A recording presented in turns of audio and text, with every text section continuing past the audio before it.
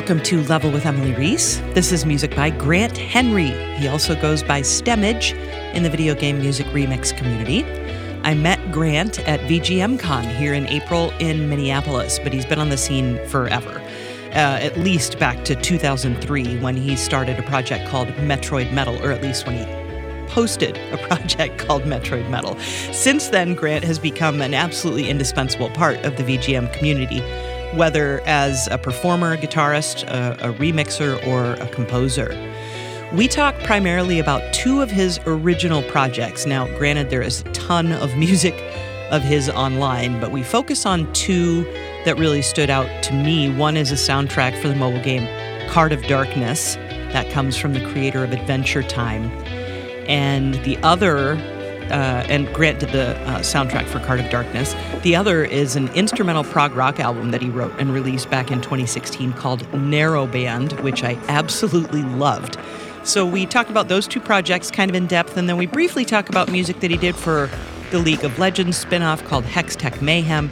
And just seriously, there's so much music in this episode, and he's so prolific. It was just really fun to talk about all kinds of different projects with Grant. Join us on Discord. That link is down in the show notes. Find us on YouTube. This conversation will be there, albeit without music, but fun to see that conversation there. Subscribe, give us a like, get all the notifications, all the things. And if you can support us on Patreon financially, that would be amazing. Find us at patreon.com/level. All right, here's Grant.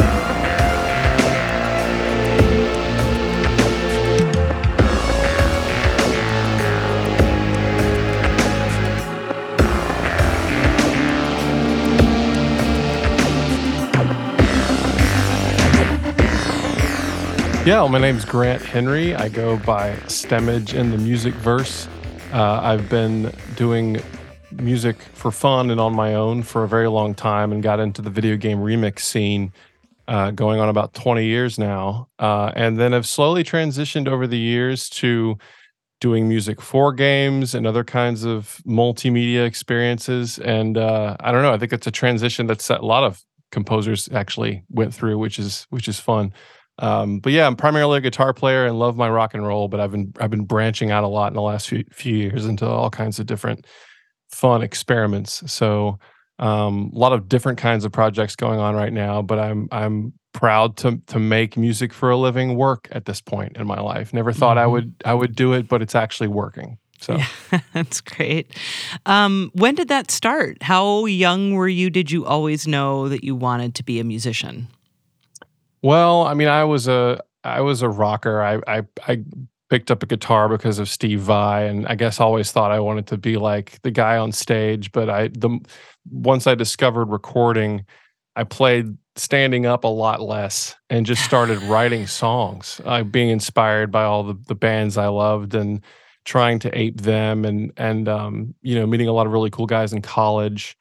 Never always thought that I wanted to keep music on the side. I went to school for multimedia and I did web dev for a long time, e-commerce stuff. And I was like, if I just keep it on the side, it's always fresh. And I think that when I finally had the opportunity to do it, I just, my wife put it like, just go for it. If it doesn't work out, you can always get a real job, it's okay.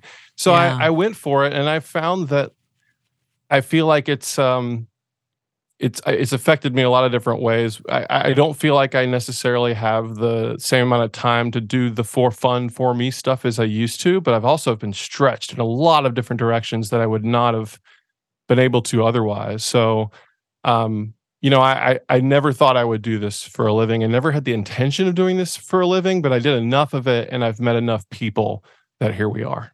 Yeah.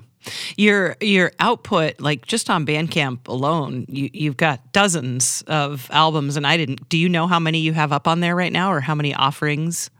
I don't. I mean, some are albums, some are songs, some are featured collaborative stuff. I really don't know. I just know that there's a lot's happened in the last 20 years, and I've met a lot of cool people.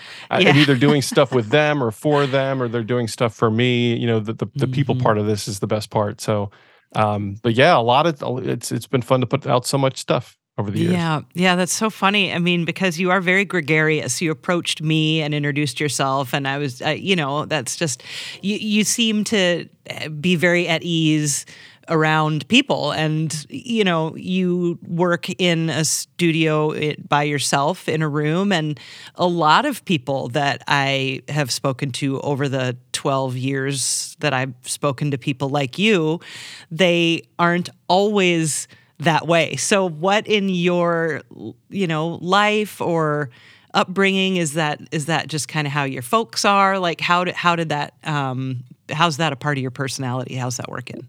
I mean, I think it goes back to the beginning, but specifically for music stuff, I just found that the most talented I've met a lot of musicians over my life, in scenes and in school, but the most talented people I've ever met have all been attached to this video game music stuff. Huh. Like the best shredders, the best arrangers, the best producers, and that's just crazy. And I feel like that shared interest just fosters conversation, and you realize you might have something to contribute or they have something that you can't do, and so you're just sort of driven to do those kinds of things, and work with as many people as possible. A lot of it too is I came out of the band scene. I was in a lot of different bands and just got used to playing music with a lot of different people before I Mm-hmm. started on my solo adventure as well. So I'm drawn to it. I also am a control freak and like control and I like giving myself creative input. I like I like hands on the wheel, but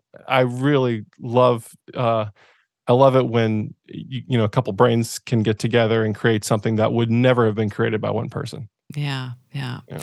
So guitar was the instrument you picked up first. That was your go-to right away. Absolutely. Yeah. I was an 80s kid and Slash was my hero, and I learned my Yeah. first, I think, Appetite for Destruction was the first tape I bought with my own money, Guns you N' know. Roses, just for the young'uns out there. We're talking Oh Guns N' boy, Roses. just yes, Guns N' Roses, yes. My dad taught me. My dad is a player. He plays a lot of different stringed instruments, so it was in my house. Okay. Anyway, he taught Hmm. me the easy way to play, um, Sweet Child of Mine. Paradise City. Oh, Paradise Paradise City. City. Sweet Okay. Child of Mine. Years later, let's Yeah, just I was gonna get say. that out there. The three open chords you needed to take care of Paradise City is how it started, and then I sort of fell off of it because none of my friends were playing music. They were playing outside. They were playing video Mm. games, so I dropped it. And then Stone Temple Pilots came Oh around. The God. grunge thing hit. I had friends Hmm. that I met, other peers that played guitar, and Yeah. I perked me right up. I learned the pentatonic thing. I played Spin Doctors with my buddy. Like all of a sudden, I met people who also played, and that got me Okay. back into it. But it's always been guitar. I still don't really. My little cheapy keyboard here, I just sort of poke at it. When I record, I use software to listen to my guitar and then translate it into MIDI data. So a lot of times I Okay. may be writing music on something that isn't a guitar, but I absolutely am writing it on a guitar. So that's my Interesting. thing. Yeah. So just conceptually thinking of music differently than a keyboardist would, right? Keyboard thinking like right hand is up high, left hand is down low. You're thinking about it like this, right? Not Yep. like this. Yeah. Yeah. Yes, which can be really frustrating. Guitar is a peculiar instrument, Mm-hmm. and there's a huge physical barrier on between you and music on a guitar that there isn't really with a piano. You can just lay your fingers down and sound happens, Yeah. uh, and you can't. I mean, it's interesting when I've been given things to play for other people for session work. It's through some guitar plugin they found, and they're writing these parts like piano players, and I have to go, okay, just want you to know that this is physically impossible for a Homo sapien, just so you know. And so here's what we're probably going to have to do, and there hasn't really been a problem with it. They're like, I know, Hmm. it's not the same thing, but I've made it work. It's still where my brain is. Hmm. Do you Is on the read? guitar. Do you read music? Absolutely not. Okay. Do you 100%. read tab at all or no? A little bit. There's never Okay. really been much of a need to. I'm very Sure. much a by Yeah. ear guy, but it's been very Wow. helpful. And then if I get assigned something, normally MIDI comes with it. But yeah, Hmm. I tried Hmm. taking class piano, and I ended up in college, and I Yeah. really wanted to learn to read music, and I would just learn the pieces and stop looking at the sheets and embellish. I couldn't do it. I'd already been wired a certain way, and I couldn't get out. But Oh my God. it hasn't caused any real problems. And I know a lot of the composers I really, really like a lot of them don't read music either. So it's not, it's sort of like a whew moment, right? I'm not going to hit a wall with that. I'm not as much of a performer. I'm way much more of a songwriter. So I'm okay with it. Mm-hmm. Yeah. Oh, yeah. Of course. Of course. Yeah. I could go into a few different directions here, but I want to go back to something you said, which was, just 90. You grew up in the 80s. I grew up in the 80s. So 90s, like I was in high school from 90 to 94 and then college. But it's like, I'm just curious what some of your other like favorite or 80s guitar bands. I mean, because I went through an Ozzy phase with Randy Rhoads and Zakk Wylde, and like I went through that phase, but also there's Soundgarden and Seven Dust. So I don't know. I just am curious. Yeah. Totally. Well, and from the 80s, it was mostly for guitar. If it was, okay, I mean, Striper and Winger, like Reb Beach, like all that crazy stuff. I loved it. Yeah. But I never really went that direction with my playing. Yeah. It was sort of like watching the X Games. Like I'm never going to do it, but it's still cool to enjoy. I think I really was into the guitar sounds of the Police and the Fix. Yeah. I love they do wild inversions and really cool chimey chords and stuff like that.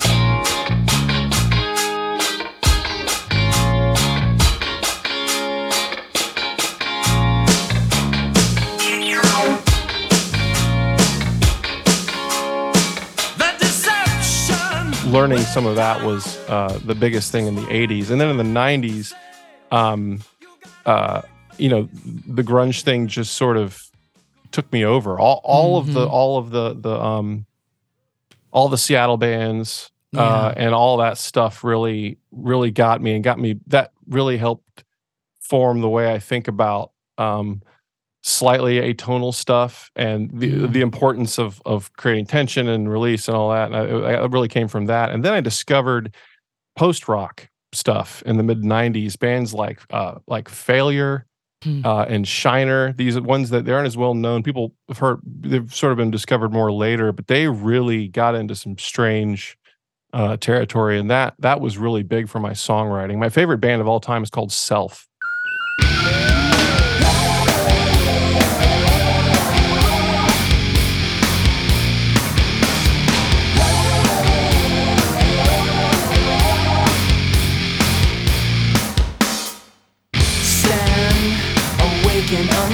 We've got critical plans. It's this guy named Matt Mahaffey. He's out of Tennessee, and his first album, Subliminal Plastic Motives, from 1995, is changed the way that I perceive music. I really I did my best to try and ape him in the way that I would approach songwriting and stuff. I've been stuck between a rock and a vinyl interior. Enough to share, I've got enough to pass it along, and I'm just so damn glad I'm here. So, I'm not a shredder. I'm not a really agile player. I can pull it off. I try to make notes matter because I'm not a fast player. I've always been way more into like David Gilmour and Pink Floyd stuff than I have some of the shredders as far as how I play. But yeah, it was most of the influences came from bands as opposed to guitar players specifically for me. Sure. And weird song structures and stuff that's somehow still catchy even though it's completely unpredictable is the stuff that I really got into in the 90s. Yeah, David Gilmour is absolutely one of my favorite soloists. Like, I love the way he plays solos. I love his phrasing. He plays like a singer sings, I mean, he takes breaths and there's all this just creative, phrase building and harmony. And he just never hits a quote unquote wrong note, which I know we can debate all day about what that means. But like, I just, oh my God, I love hearing him play and just his tone too. God, I love him. But when you talked about Slash, there are these two solos that he plays in November Rain, which is a ridiculous song, right? It's a totally ridiculous song. But the two solos he plays in that song are so good to me. Again, just beautiful phrasing. Like, I think Slash is a great guitar soloist too. I mean, it's crazy. And I don't think of shredding when I think of Slash either. No. You know? Yeah. No, those are playable solos. Yeah, they're playable. They're tasty. They're pretty. They're lyrical. I don't know. Yep. All the Very things. lyrical. Yeah. And him just similar with Gilmore. A buddy in college told me once that Gilmore makes the pentatonic scale not sound like the pentatonic scale. That's his whole. It's completely true. That's so true. And Slash lives there in Bluesland a lot too, but he does all this stuff, extra stuff, and moves around a lot, and writes his own little song in a song. Yeah, you know? yeah. You can sing all his solos. Yeah. You can just go karaoke and just mouth guitar. People do, you know? Yes, You know? of course. I've been that person before a time or two. But let's stop talking about others and get back to focusing on your playing. Because one of the things that I appreciate about your original music is your songwriting, your ability to structure a tune is really interesting to me and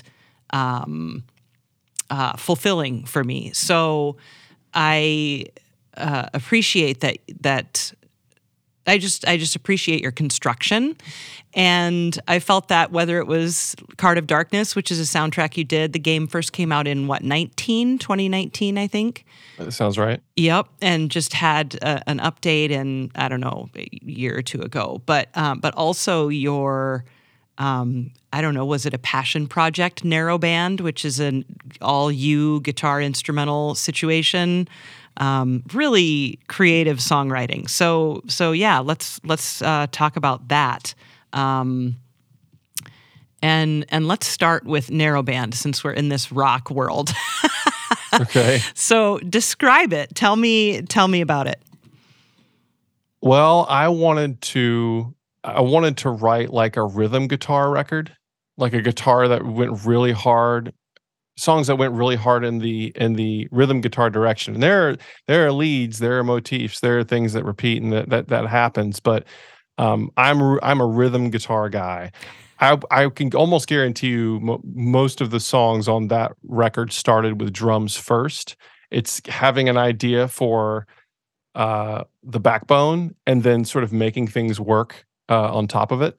I didn't have it a whole lot of the direction I wanted to take it as far as the concept was that I wanted to get some songs written first that were somewhat loosely connected in vibe, but I wanted to I didn't want to name the songs until I was done with it. Oh, cool. And what I did was I finished my 6 songs, and because I was reading a lot about synesthesia, the idea of seeing colors based on what you hear, and I basically went and I reached out to someone on Reddit because I wanted him to listen to the record and see if he had any insight into what he was visualizing for this. And he ended up not getting back to me.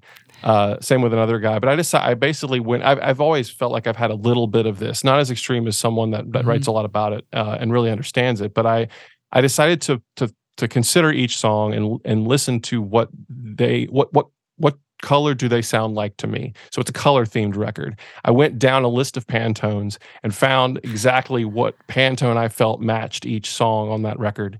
And Pantone names are incredible. Every name on that record is actually a Pantone name. So Astronaut, Barossa, Marigold, Red Mercury, Ribbon. Red Ribbon are all. So those all came That's from awesome. the colors that I feel best represent those songs. Oh wow! And Narrowband is the visible band of light that you can see with the human eye. There's a huge spectrum, and the narrowband is essentially what we can see. So that's where it ended up conceptually. But at its core, it's just sort of a space rock romp. I like to get. I've always tried to like outline in my head how I approach writing a weird prog song. And I can't. There's not a whole lot of consistency. Sometimes I'll finish a skeleton in a day. Sometimes Barossa, I think I sat on for more like 6 months. Oh, wow. But yeah, it's really just, it's working with all the instruments at once. It's not binding yourself to a certain length. I've written 30-second songs or 8-minute songs, just when the song's over, and just sort of spend time there. And Narrowband is the result of that experiment.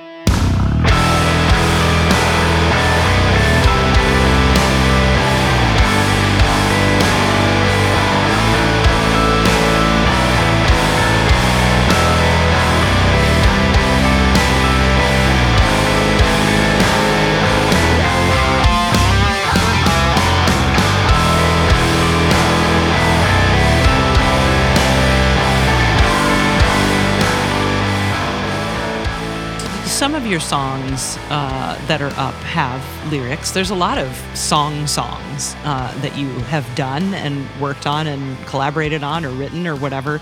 So what inspired you with Narrowband to just, this is instrumental only? I think like I can carry a tune, but I'm not as much of a fan of my own voice. Okay. But I don't mind my guitar playing, and I think for me it's like I want to write a song where I can do whatever I want and ride the entire scale of this guitar, and not feel like I need to come back and track something that I'm not completely happy with. I've always been the most comfortable with just the rock instruments with other stuff twinkled on top. So about the same time I was working on that, I did write a song with well, maybe it was a couple years before. I wrote a song with vocals that I had not, called Best of Times. Angry as an old friend, left thoughts shuffle to the pile, taming of the wild mind, misaligned, trade tack for style, straight shuffle too drunk, revealing love in sloppy junk, nothing that could get alike,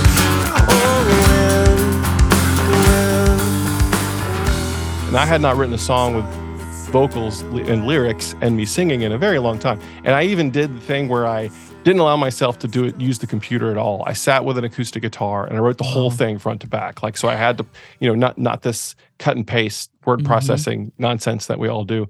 And it was really fun to do that. And I thought about doing it again, but I just had all these like riff ideas. The riff vault was full.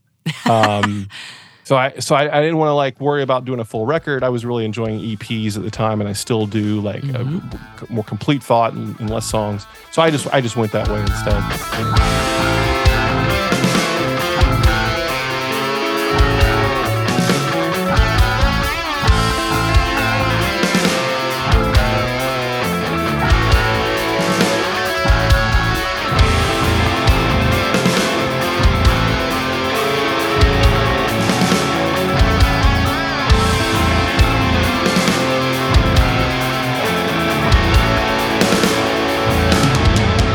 Do you think of this as a concept album? I mean, is that kind of how you would label it?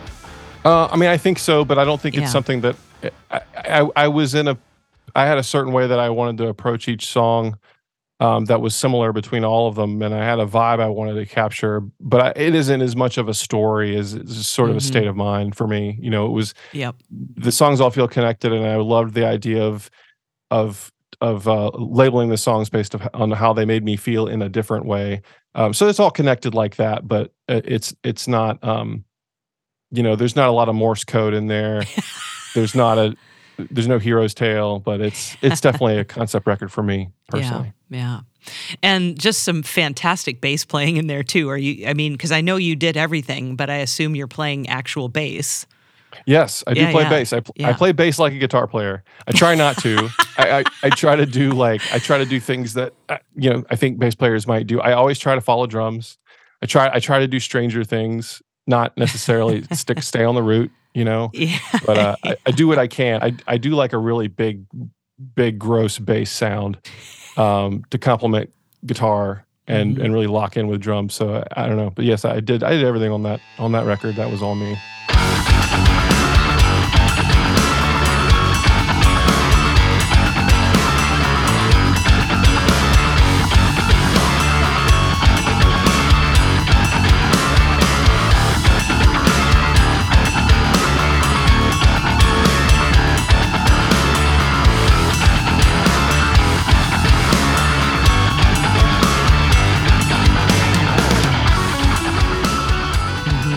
and like your drum kit, you got a drum kit down there somewhere and all the things. Those are not, well, I had an electronic okay. kit, but those are programmed drums. Okay, wow, okay. Believe it or not. Yes. I spend a lot of time programming mistakes into my drum programming. Most people will record a player and they'll just quantize them and then sample replace them and call it. But I've spent a lot of time trying to humanize drums as much as possible because that's what I want. I want it to sound like a dude. I can play drums, but I'm not in a place to record a kit that sounds quite like that. But those are all it's all trickery.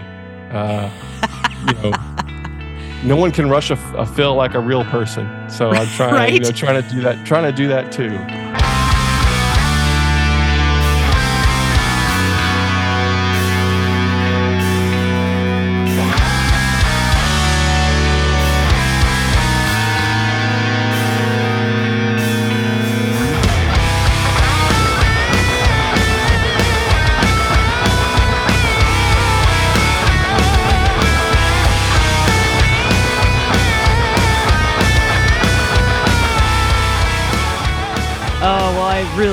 Really enjoy that album, and I just look forward to having that now in my rotation in life, because it just really does hit some just really delightful like nostalgia. It's got that sound but yet modern, right? I mean, it's like this wouldn't have been written in the 90s, but it's like got that sound and super, super enjoyable. And I did write down rhythm guitar. I'm like, you've got a lead and rhythm. It's very guitar forward, right? Mm-hmm. Obviously, but and then it's just that, and I loved it. Thank you. Yeah, I appreciate you listening to it. I realize it's been years since that came out. I mean, it was 2016, and it makes me realize how wild things have been since then. And I have, again, I will say, I've been telling people this, the riff vault is full again. I have ideas. Good. I have to like make time for it. My buddy Josh from Bonus Stage is my accountability buddy, which was a term that I learned from Mustin from the One Up. Yeah. During his talk at VGM Con, he talked about getting an accountability buddy, someone that will bust on you till you actually get stuff done. So he's my guy. He's going to write me every so often and yell at me and send me gifts, and then I'll eventually get this, I don't know, Narrowband follow-up. Maybe I'll just do a single. I don't know what, but I'll hopefully more to come in that realm.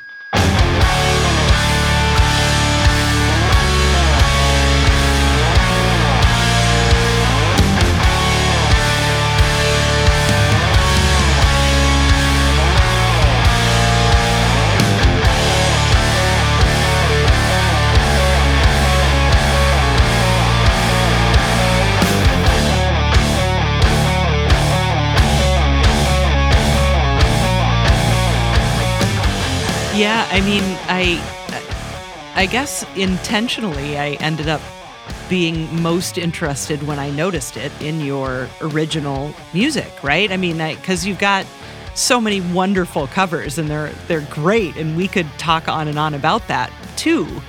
But I was very much drawn to Narrowband because of its originality, and also to Card of Darkness because that's an original soundtrack, right? So I'm just like, oh, what does Grant sound like, and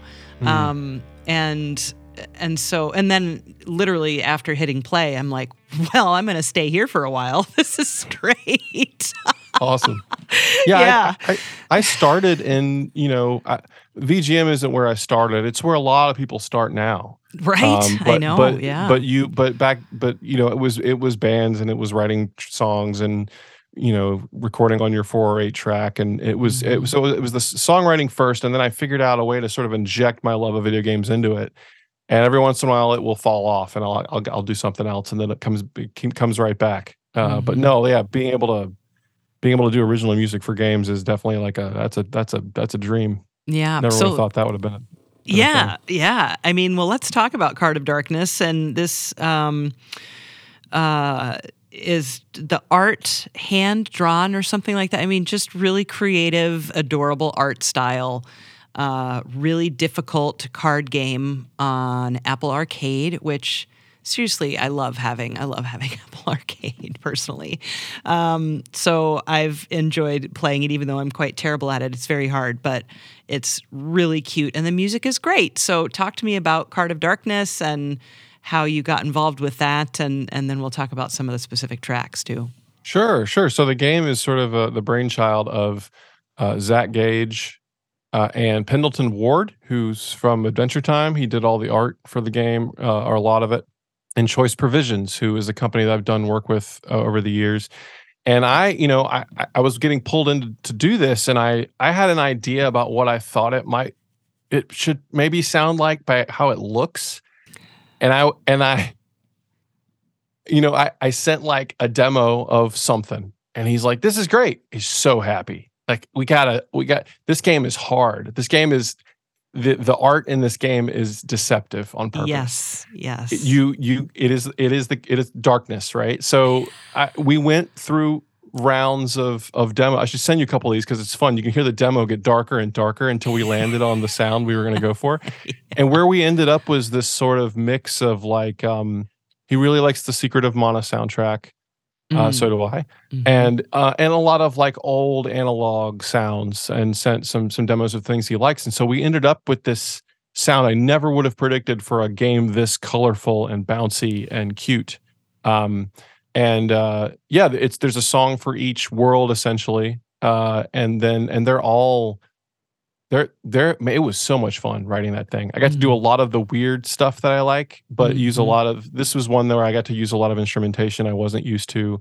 Ain't a lot of guitar on this thing. Right. So, yeah. But I wrote it, but it's all written on guitar. Amazing. And so we ended up with this very sort of dark, sort of somber, but oddly, intense at times soundtrack for this really colorful game by the Adventure Time guy. It's it's really funny, but boy, it was just a joy to work on. I had a lot of fun working on that.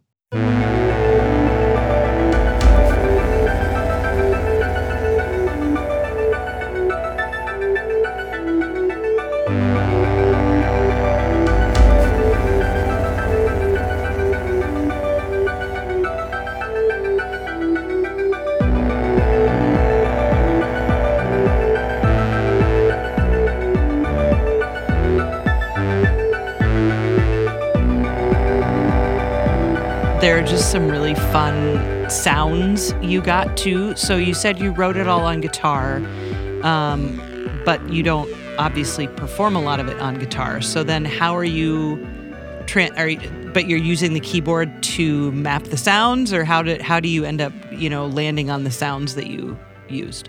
There's a lot of different instrument packages with sampled instruments that I used, and I did pull on a lot of old Casio samples for drums, like really really tiny, peculiar lo-fi samples that I could then manipulate into my own kit.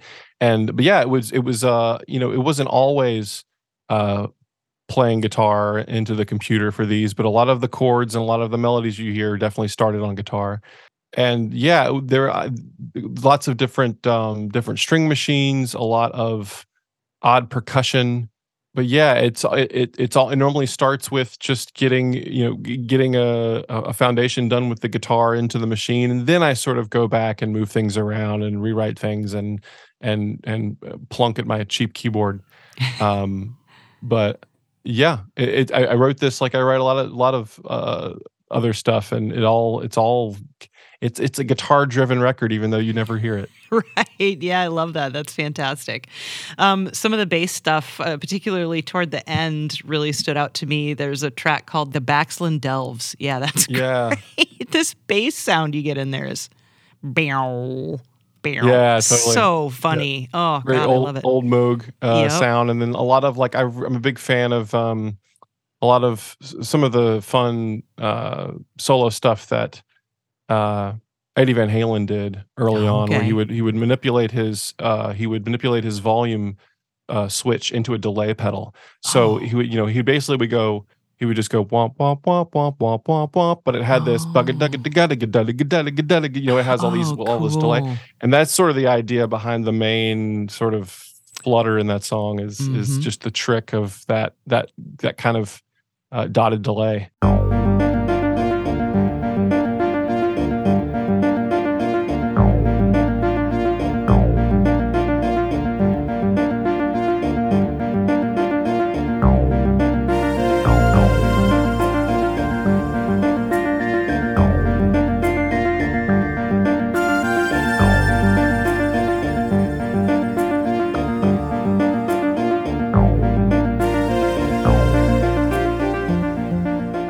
Yeah, Eddie made his way into my backslin delves, and he never knew. That.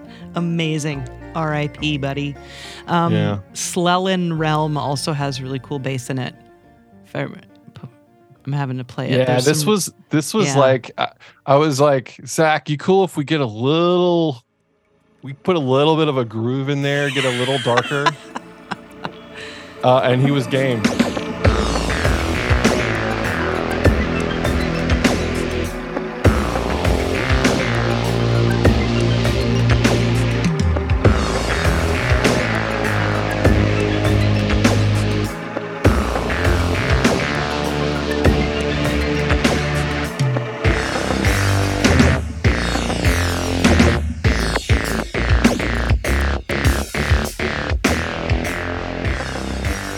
And I got to do some really weird proggy stuff, and he. I mean, there was really, like sometimes when you submit a tune for a project, you don't. Sometimes you just want to send and let them hear it, and then see what they have to say. But every once in a while, it's worth making a tiny case for a track. Like there's an idea behind it, and sometimes that is like all you need for someone to go, oh, we're good. That's great. That's fine. So yeah, things got stranger and stranger as the soundtrack went on.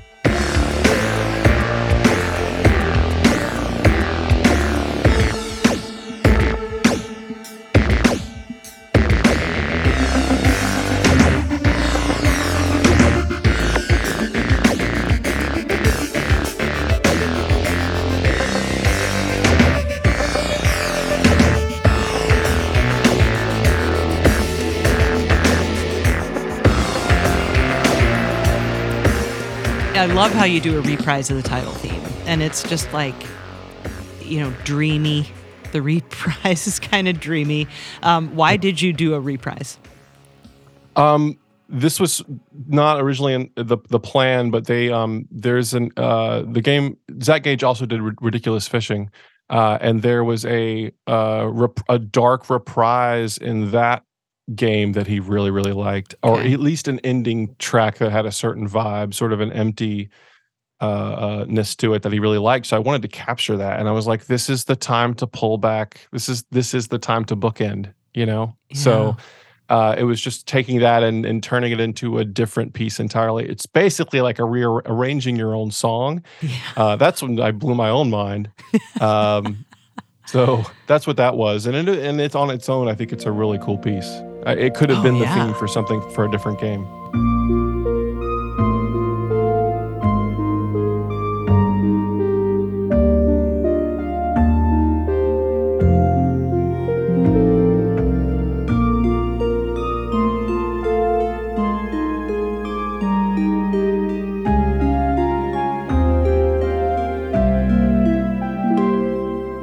Well, and then there's a whole remix album of Card of Darkness of other artists. So talk to me about how that all came to be. Yeah, so I've done a lot of work with Brave Wave, who is a company that works a lot with Eastern artists and Western artists, but they've brought a lot of old Japanese composers back to do original music. And they've been doing that for a long time. And the Mo, who was a big fan of this game and really liked the soundtrack, is like, I've wanted to try and pull on a lot of the talent they've done work with to try and put together a remix record quickly. Not some big. They've done lots of big albums with Brave Wave. So he reached out to a list of people to see who would be into maybe grabbing tracks off of this record, off the Brave Wave roster. And what we ended up with was this like completely insane compilation of artists. Like T. Lopes is on here, Keiji Yamagishi from Ninja Gaiden. We got Sarah Kobayashi, who did Panzer Dragoon. And I ended up pulling on. I've become somewhat friends with Vince DiCola, who did like Rocky and Transformers soundtrack over the years. And I reached out to him to cover the Reprise, just because he's a piano guy. He's done these amazing piano arrangements. He's like, okay, let's go.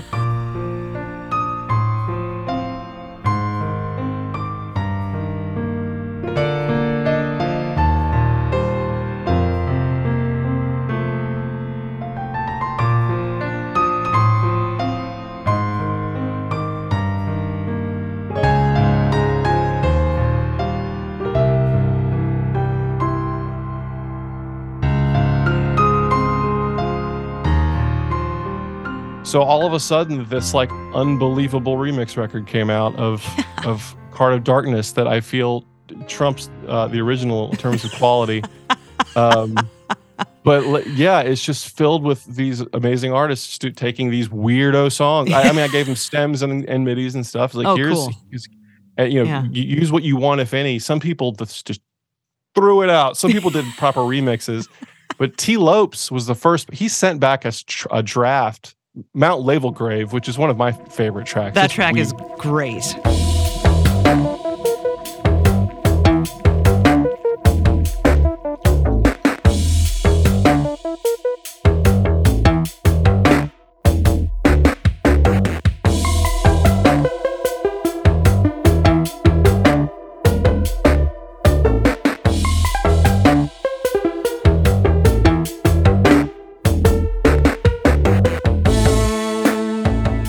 It's weird. He picked that one. He was the first one to call a track, and he liked it enough that he did a remix in like a day. It's got horns in it.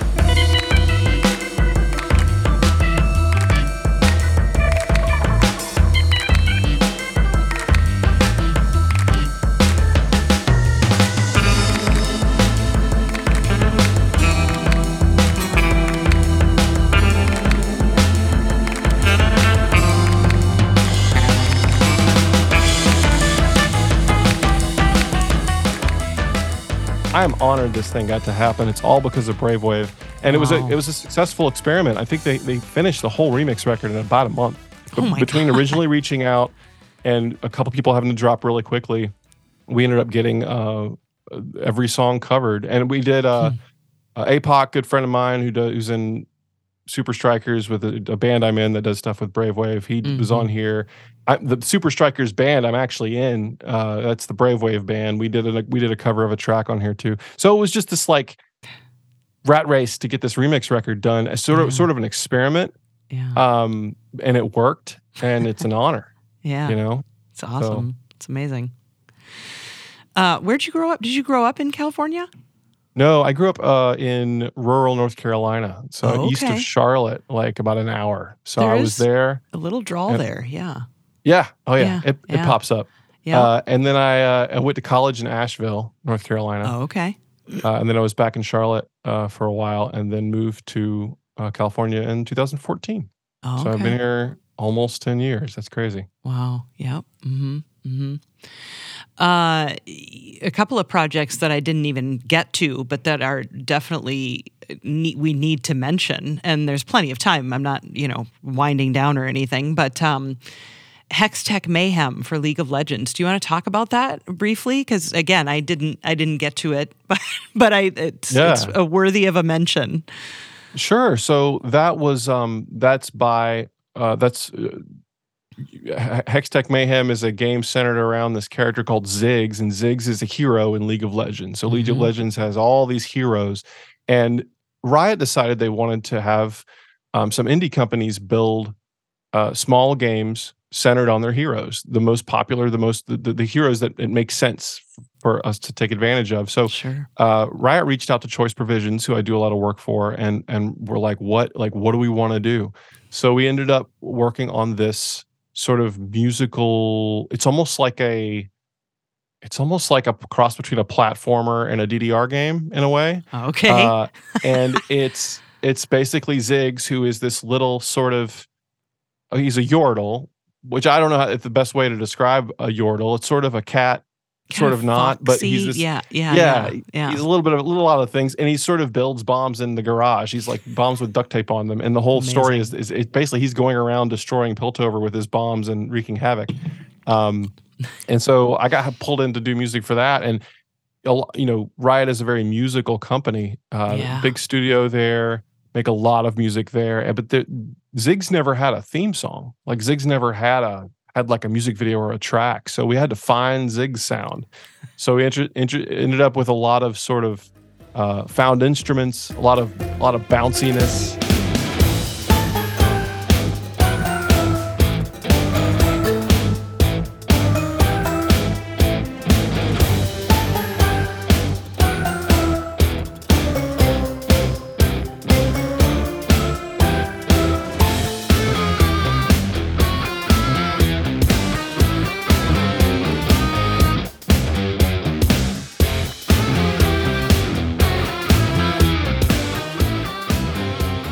Sounds like it's sort of in the garage. The theme sounds sort of like a tinkering thing. Wanted it to be a little unhinged, like a little off, and also kind of wanted it to rock if they were okay for it. Riot's put out some heavy music, so they didn't take long to convince them that was okay. Yes. So yeah, we made this. I did the big soundtrack for this game where the soundtrack is up to check out. I feel like it's best in game just because every jump is a kick drum and every slam is a snare consistently through the entire game. So it's all very much you are sort of the drum section in this game. Awesome. But yeah, it was tough. I mean, it's working with another IP, so it has to work, and it needs to not change the universe in any way. It's sort of its own thing. But it was a lot of fun. Totally different kind of experience. So it was really cool.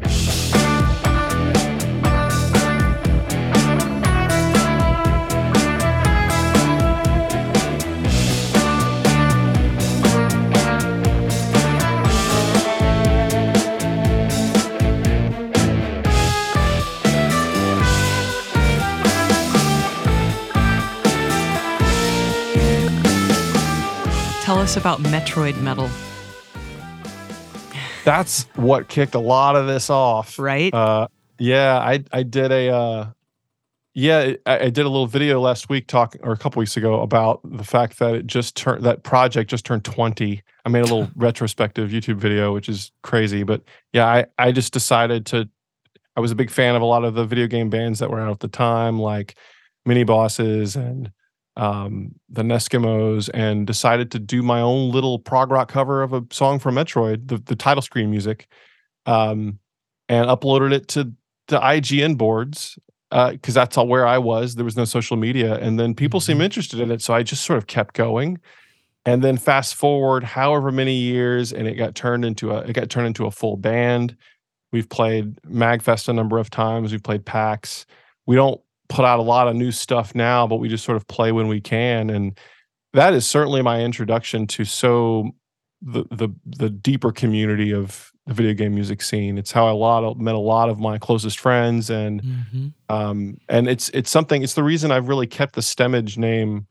I went through a period where I was trying to decide whether to switch to Grant Henry, which some composers do, or keep the Stemage thing. But I was like, I'm still running into people at these cons, and they're like, Stemage, the Metroid Metal guy, and I can say yes.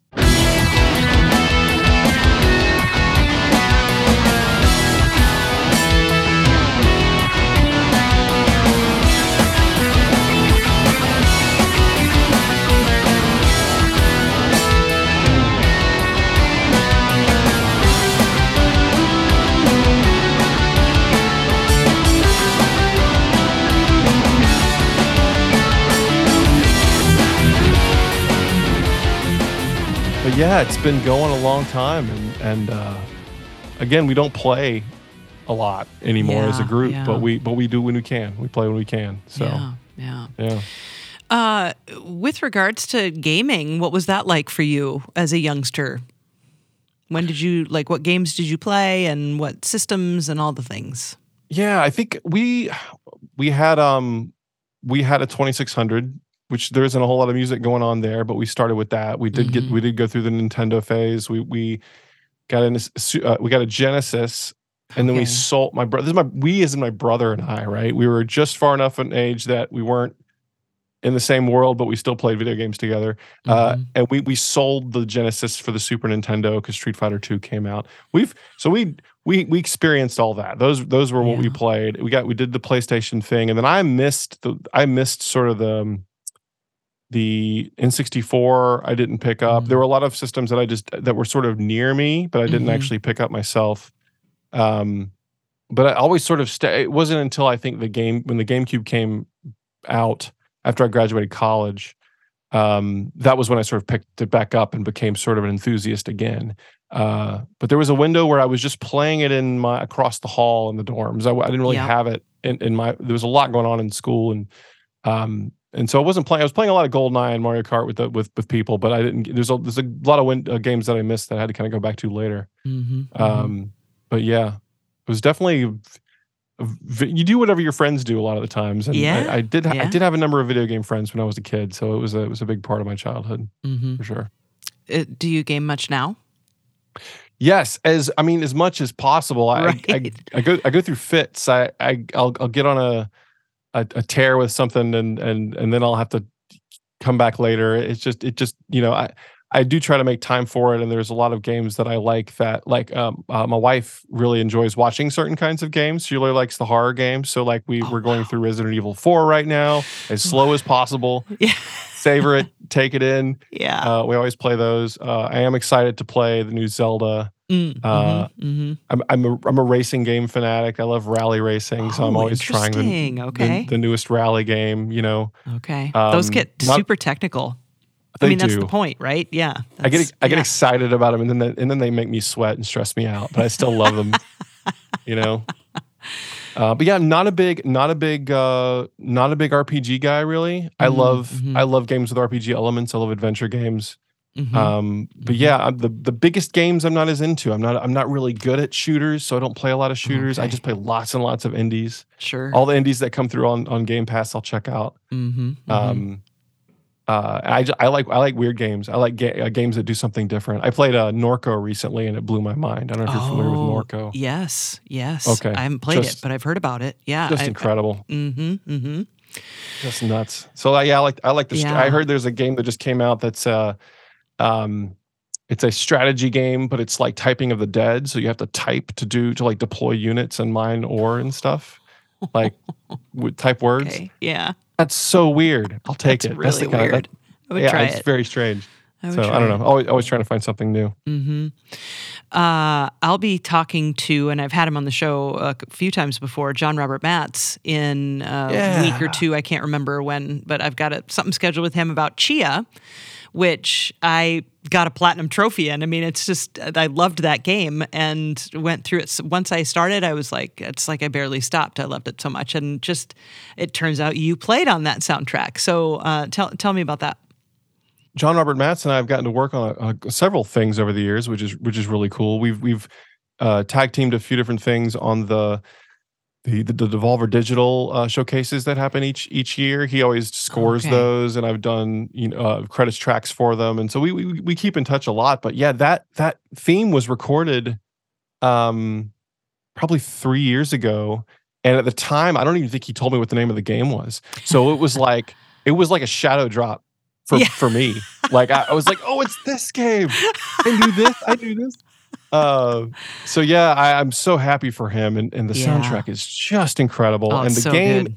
It's on Epic Game Store, it's on PlayStation. I only have an Xbox, and I kind of want to make it a couch thing. I don't know if it's gonna come maybe in a year or so to Xbox, but I kind of want to wait it out because I want the couch. I want to kind of sit back instead of doing the computer thing. Yep. But he is just a joy. He's so brilliant. Great. Yeah, he's great. He's such a great guy to work with, and he's I'm always sending him random questions, musical questions, because he's so good with that stuff. Yeah, and incredible talent, incredible player. So yeah, that's great. You're gonna have him on. He's awesome.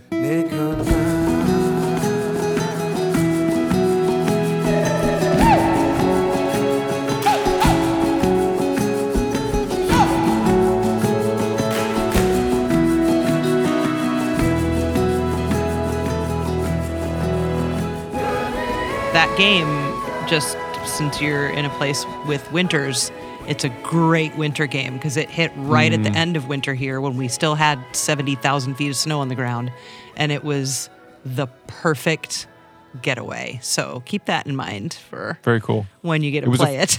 It was a fun theme to play on because it's so like a lot of my stuff is just kind of weird. I like I could try and emulate some big budget movie composer people. I could try and do that, but there's people that already do that well. So I try to do something different. And every once in a while I hear my song on something so unbelievably professional. I hear my playing on something, and this was one of those songs. I heard this, and I'm like, "This is real music, Don. This is real stuff." And you put my acoustic guitar in there. What are you thinking?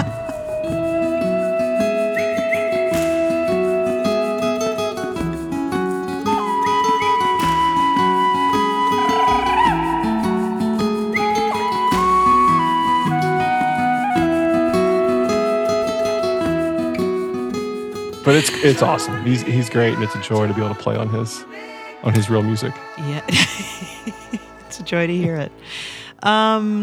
With acoustic, electric. What do you? I mean, was electric guitar your very first, or was acoustic guitar your first instrument? It was electric. It was electric because you said Steve Vai. So oh yeah. It was, whatever crappy distortion pedal I had at the time, never sounded quite as good. But no, I'm very much an electric guy. But I have all the. I record a lot of acoustic. I've done acoustic several times for John Robert Matz. I did a lot of acoustic for Steven Universe, the cartoon. Right, that's right. Because Greg was always playing his acoustic, and so all the acoustic he playing was that. So I've acquired. I have my steel string. I have my classical. I got my. I bought a 12 string recently. I had a reason to find. All I need is a reason. I need a gig that lets me buy the guitar I need. Like I only have one. I don't have a lot of gear. I have one guitar that each guitar has a job, but I did not have the 12 string yet. So now I can play More Than a Feeling, and it sounds just like the song or whatever. Isn't Kashmir the Zeppelin tune? Is Kashmir on 12 string? There's so many. It's so many. Yeah, Kashmir. What's the Wish You Were Here, Pink Floyd? That's another go-to. That's on 12 string. It's the first thing I did when I got it was take it home and try to remember all the old songs. Yeah, of course. Sound right on the 12 string. Of course. But yeah, I love electric and I love crafting a tone. Primarily, but I do love playing acoustic guitar. There's nothing quite like it. I really like classical. I love the warmness of a nylon string guitar. Oh yeah, absolutely. Yeah. Talk about that though, crafting a tone on an electric guitar, because that is something I would imagine a lot of people aren't really aware of or haven't really maybe thought of. So this would be a really good opportunity for you to kind of talk about that special thing that electric guitar players do. Sure. I mean, what we are doing in the modern age is attempting to recreate digitally the sound of an amplifier that is, has tubes on fire, sending sound waves out of a speaker and creating resonance in the cabinet. Like it's all this stuff that happens, in the real world, and doing that in a computer is a lot easier than it used to be. I don't keep my guitar amp and mic set up regularly because a lot of what I want to do I can do with plugins and with amp emulation software. There are so many, and a lot of them aren't that bad. But I find that I have sort of a collection of tones I go to by default for the sounds I like. If it's a soaring lead guitar tone, or if it's something with a pitch shifter on it, something strange or something fuzz tone. But every single song I do, I try to do something. Unless it's a traditional metal track, I try to do something a little different. I try to make something sound a little strange about it, just to do something new. Sure. But yeah, there's a lot of software out there for a very reasonable price to allow you to take your electric guitar, plug it into your interface, and sound like an amp you might expect to see at a big rock show. And it's not difficult to get there. Again, it's what you do with the tools in the end. But yeah, it's a lot easier to do that than you used to be able to. Yeah, for sure. Yeah, no kidding. My favorite my favorite software right now that no one I really know is using is called S-Gear, S-Gear.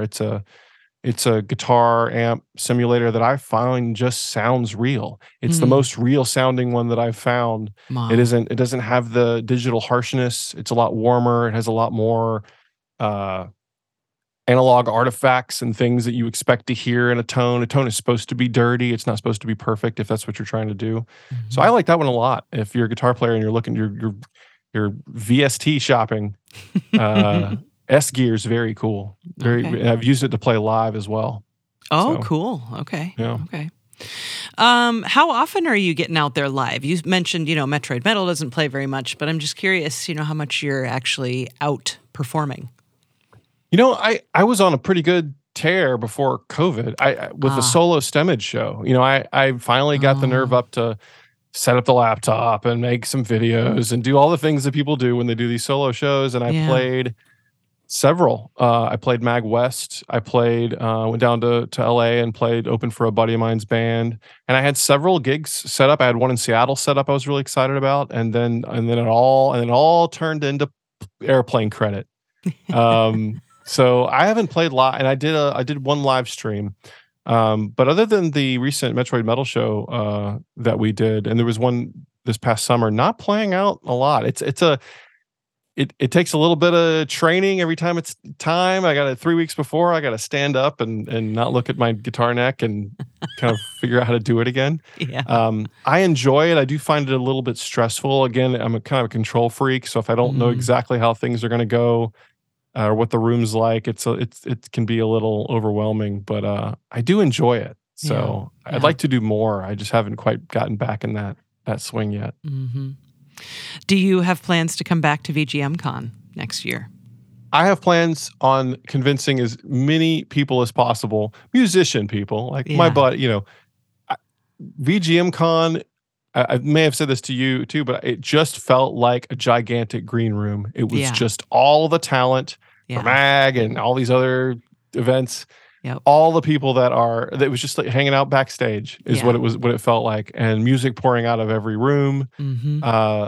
I really, really enjoyed it, and it's reminded me how many fun music people I've met over the years, because I ran into people I had no idea were going to be there, and they didn't know I was going to be there. It's just awesome. So cool to see them there. Yeah. So absolutely, Mag is a lot. And it's just because the fan base is so big, and this isn't quite as much of a fan con. I know people were there that weren't musicians, but it's not really built for that, right? It isn't. Right. The panels are educational. There's a lot of stuff going on that doesn't necessarily interest fans, but we're all fans. So yeah. But absolutely, I will be back in a heartbeat. I can't wait to the 2021 and then skipped a year and came back. So okay. Yeah, 2020 was that. Yeah, that was right before shutdown, like days before shutdown. So yeah. Did you go to that one? Yes, but I wasn't there as much. I did a panel, and it was like there for the panel and gone. Like I was working, and I was doing the morning show. I didn't take any time off around it, and this time I took time off around it. And I encourage folks to either stay a day longer or come a day early, and we'll do some fun Minneapolis stuff. I just love it here. And, it's a good spot, and hopefully the weather's good. We never know, obviously. I don't think you know anywhere in the United States in April what it's going to be like. Don't. Like what the hell. You don't. So, but it really was. It was so much fun. It was that was just before the Metroid Metal birthday was happening that next week. Yeah. So I was just thinking about that constantly, about how much things have changed, how big the scene is, and how many musicians are being created because of the love of video game music. Yes. Yes. It's not something they're discovering after they've already taken lessons. I mean, I think there's a lot of kids that are learning how to play difficult instruments because they want to play the songs they love, and that's incredible. So this is just, if anything, helping to further that, which I can do nothing but support for sure. Awesome. Well, Grant, what more do you want to talk about? I mean, Oh, I don't know. I will say I have a couple of really strange things I'm working on. I'm about to finish a short film, my first short film, which I'm very excited about. Is it the first time you've scored a picture? Yes, Okay. except like cut scenes. Like, Sure. I've scored for like sound design and music for stuff like that, but this is sort of narrative beginning to end. Not a particularly long piece, but it's been a lot of fun to work on, and I don't know where that's going to go or what's going to happen, but it's been a completely different, a new thing for me, and it's been a lot of fun. And a couple other strange multimedia-ish, like game adjacent things I'm working on too. So it's fun to keep pivoting, you know. So it's been great. So excited to try some new stuff. It's always fun to try new stuff. Yeah, what'd you like about working on the film? I think like I got lucky that the people that I was involved with, they knew my music. Okay. They didn't want me to create my music for this. They didn't want me to just make a bunch of Stemage stuff. They wanted me to do what made sense for this, and this is what they thought made sense for this. But they had faith that I could do that. Cool. Just because they know kind of what my stuff sounds like. And so already I feel like I was in a pretty good place to make a case for the stuff I was making, and so right out, basically what I'm trying to say is that I got lucky to work with some good people outright. If I had been hired sort of more cold call style, maybe it wouldn't have gone quite as well. But I will say that I have enjoyed working with someone else to help capture their vision in musical form. It's the same situation of I might have an idea of something that represents something, and I may go, and then I was completely wrong in how I was interpreting something and need to be corrected. But there's other times I brought completely left field ideas to the table, and it absolutely worked in the end. So I enjoy that kind of back and forth, but it has to be with a team that you respect and you work well with and stuff. So that's been really important. Right. And I got lucky in that regard for this project. So it's been fun. Well, one other thing I neglected to ask about, because you mentioned them a couple of times in this chat tonight, you can just see in your credits that you've done a lot of work with Devolver Digital as well. So do you mind talking about that too?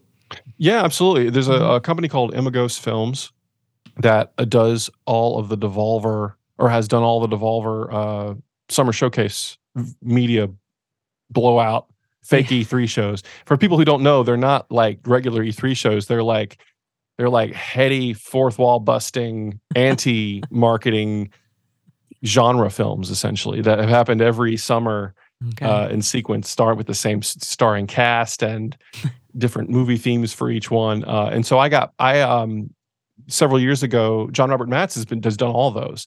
So, and he could speak to a lot of that as well. But there was one year where he reached out and said, "Hey, we are wanting to do." This was the pandemic episode. This was the episode where they actually pulled off filming for This was, I guess, right after the pandemic had started, or a little while after, and they wanted some sort of like victorious rock song, sort of this like, for a bunch of thumbs ups that were going to happen by all of the crew that worked on it during the credits. So I wrote credits music, and I got my buddy, the Arcadian, to sing on the track. And we wrote this kind of like really inspiring, almost Rocky-like kind of 80s anthem for it. And then that worked really well. So I just kept doing it. I just kept getting pulled in to do credits themes. And each credits theme was sort of based on a different property. So the year after that was Friends.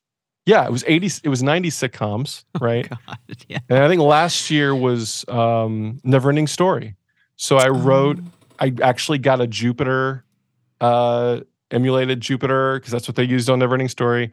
I found almost the exact patches for everything, and I wrote a new version of the Neverending Story theme with a duet, because it's a duet with my wife and my buddy, the Arcadian. Merging with an infinite totality.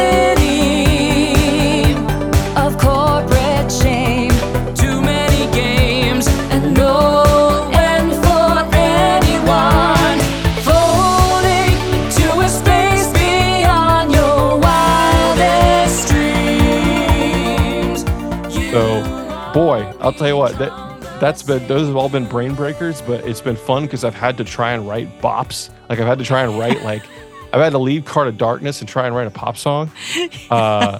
And it's a whole different thing. I probably wouldn't have done if it wasn't for opportunity, Mm-hmm. So, but it's been great. They're a bunch of weirdos, and it's always fun to do stuff with them. So that's how that happened. Awesome. Cool. Yeah. Well, I'm just so grateful you're out there making music because I've enjoyed every note of it, and I just can't wait to hear what you're coming up with next. Well, thanks. Yeah, it was a pleasure to run into you at VGM Con. Absolutely. You're up there on stage with Videri, and I'm like, who's this person who knows everything about Videri? And I'm good friends with Rosie. I was like, Rosie's it's Emily. the best, She runs this rad podcast, and she's cool. She's family. So it was a good excuse to say hello. I didn't know I'd be a guest, but I'm honored. Oh, I'm so glad. I'm so glad I met you. And it was nice. I can't wait for you to come back, and we'll do this again. We'll do this again sometime for sure. So thank you so much, Grant. Sounds good. Yeah, thank you.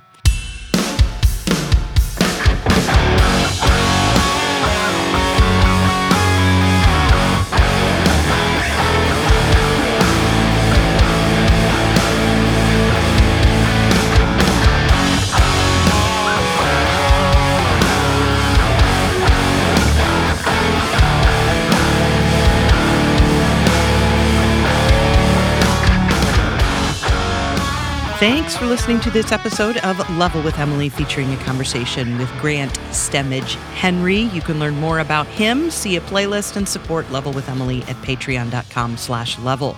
Check out the video of my chat with Grant on the Level with Emily YouTube channel. Please subscribe to the YouTube channel. All those things help us out tremendously. I'm Emily Reese. Sam Keenan is our producer. Say hi, Sam. Hi. You can follow us on Twitter and Facebook at Level with Emily and learn more about us at levelwithemily.com, made possible by Adam Selvage at Tiki Web Services. Composer Brad Gentle manages our YouTube channel. Level with Emily Reese is a production of June Media, Inc. Here at Level with Emily, we're part of the Audio Podcast Alliance. It features a hand-picked selection of the very best podcasts about sound. You can hear the latest episodes from our friends in the community at audiopodcast.org.